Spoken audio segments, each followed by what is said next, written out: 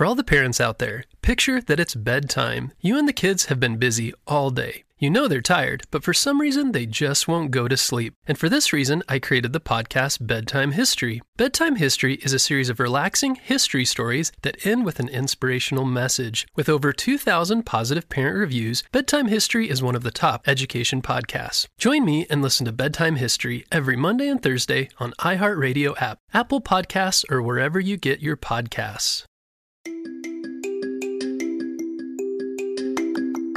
Hello friends, it's Mr. Jim and welcome back to Kid Short Stories. Right now, I need you to smash the follow button so you don't miss out on any of our awesome stories.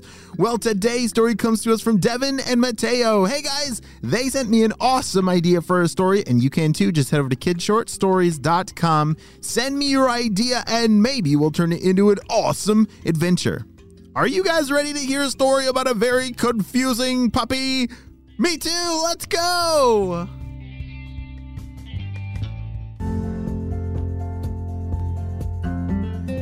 One day, Roger woke up and stretched his legs.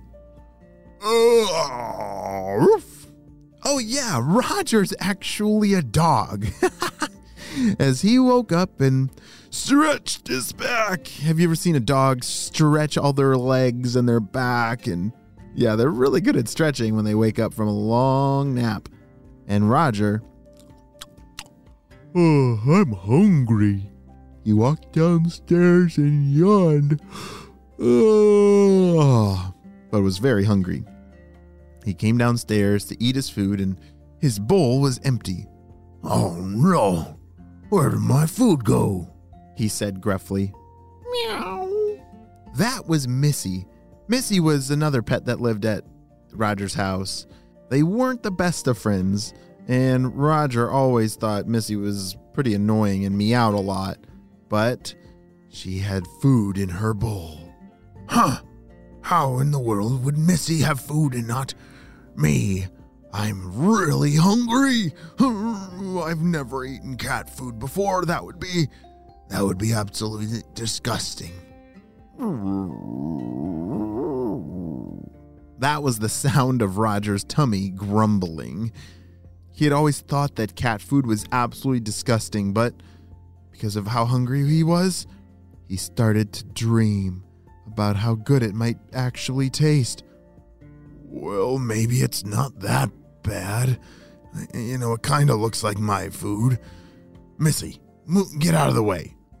He butted Missy out of the way with his big head and started gobbling up all of her food. Oh, this is delicious. This is actually way better than I thought.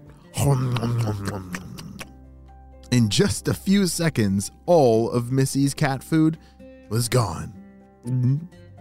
Oh, finally. I feel so much better. Meow. Whoa. What was that sound? Did I just... No, I couldn't have meowed.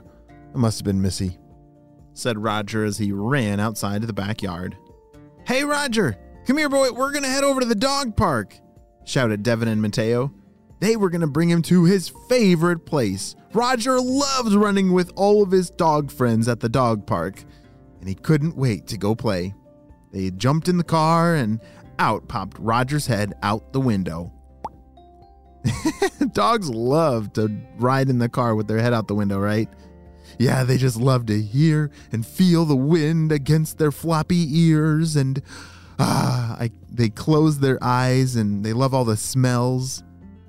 That's pretty silly. As they drove to the dog park and Roger's head was out the window, he just couldn't wait to go play. Finally, they parked the car and Mateo opened the door, and out flew Roger. He was going to go run with all of his friends.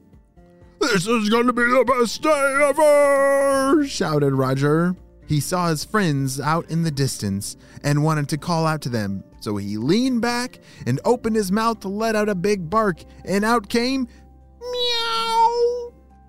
His eyes were as big as donuts. What in the world just came out of my mouth? Let me try again. Meow. Hey, Roger, how's it going?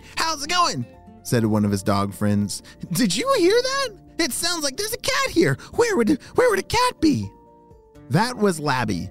Labby was a Labradoodle and was really full of energy and was really excited to see if there was a cat here. But Roger knew the secret.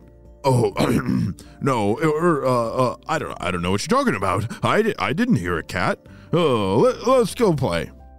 Roger tried to brush it away and act like it didn't actually happen. He didn't want the whole dog park to know that his bark had somehow become a meow. "All right, guys, let's play a game of catch the biggest stick. Let's all stand underneath this tree and see if we can catch one before it hits the ground." That was Carl. Carl was a big, slow dog with a very big bark. As all the dogs stood underneath that tree, they all looked up and waited for sticks. "Hey, Roger, how's your day going? It's been a super duper day for me, and I'm really happy to see you at the park today." That was Beans, the beagle. Beans was a really silly dog who tooted a lot. "Oh yeah, I'm doing great, Beans. It's good to see you too." "Beans, was that you?" Yeah, I'm sorry. I ate a lot of beans today, and now I am full of the toots. So just stand back and just look out." "Oh, don't worry about that. I will stay definitely far away." Meow. Roger, did you just meow at me?" said Beans. All the dogs stopped and stared at Roger. I don't know. I don't know what to do, guys. You see, I ate Missy's cat food this morning." "You did what?" said Carl. "I know I shouldn't have eaten the food, but I was so hungry, and now I can't stop meowing." Meow. "You better stop doing that before the whole dog park hears, or else they're going to start thinking you're a cat, and you'll be chased all day long." "Hey, Roger, I've done that 100 times, said Beans. "and the only way to fix it is you just have to eat regular dog food, and then the meow will go away. Does anyone have dog food?" shouted Beans. "I got some treats over here," said Labby. Labby grabbed a bag of treats and ran over to Roger and dumped him out. Roger gobbled him up and tried to bark. "Meow, roof, meow, roof, roof, roof. Oh, I feel so much better. The meow's gone, guys," said Roger. And that was the day that Roger almost turned into a cat. Well, not really. He just started meowing like one after he ate cat food. Well, I hope Roger, I'm pretty sure he learned his lesson that he's never going to steal Missy's food ever again. The end.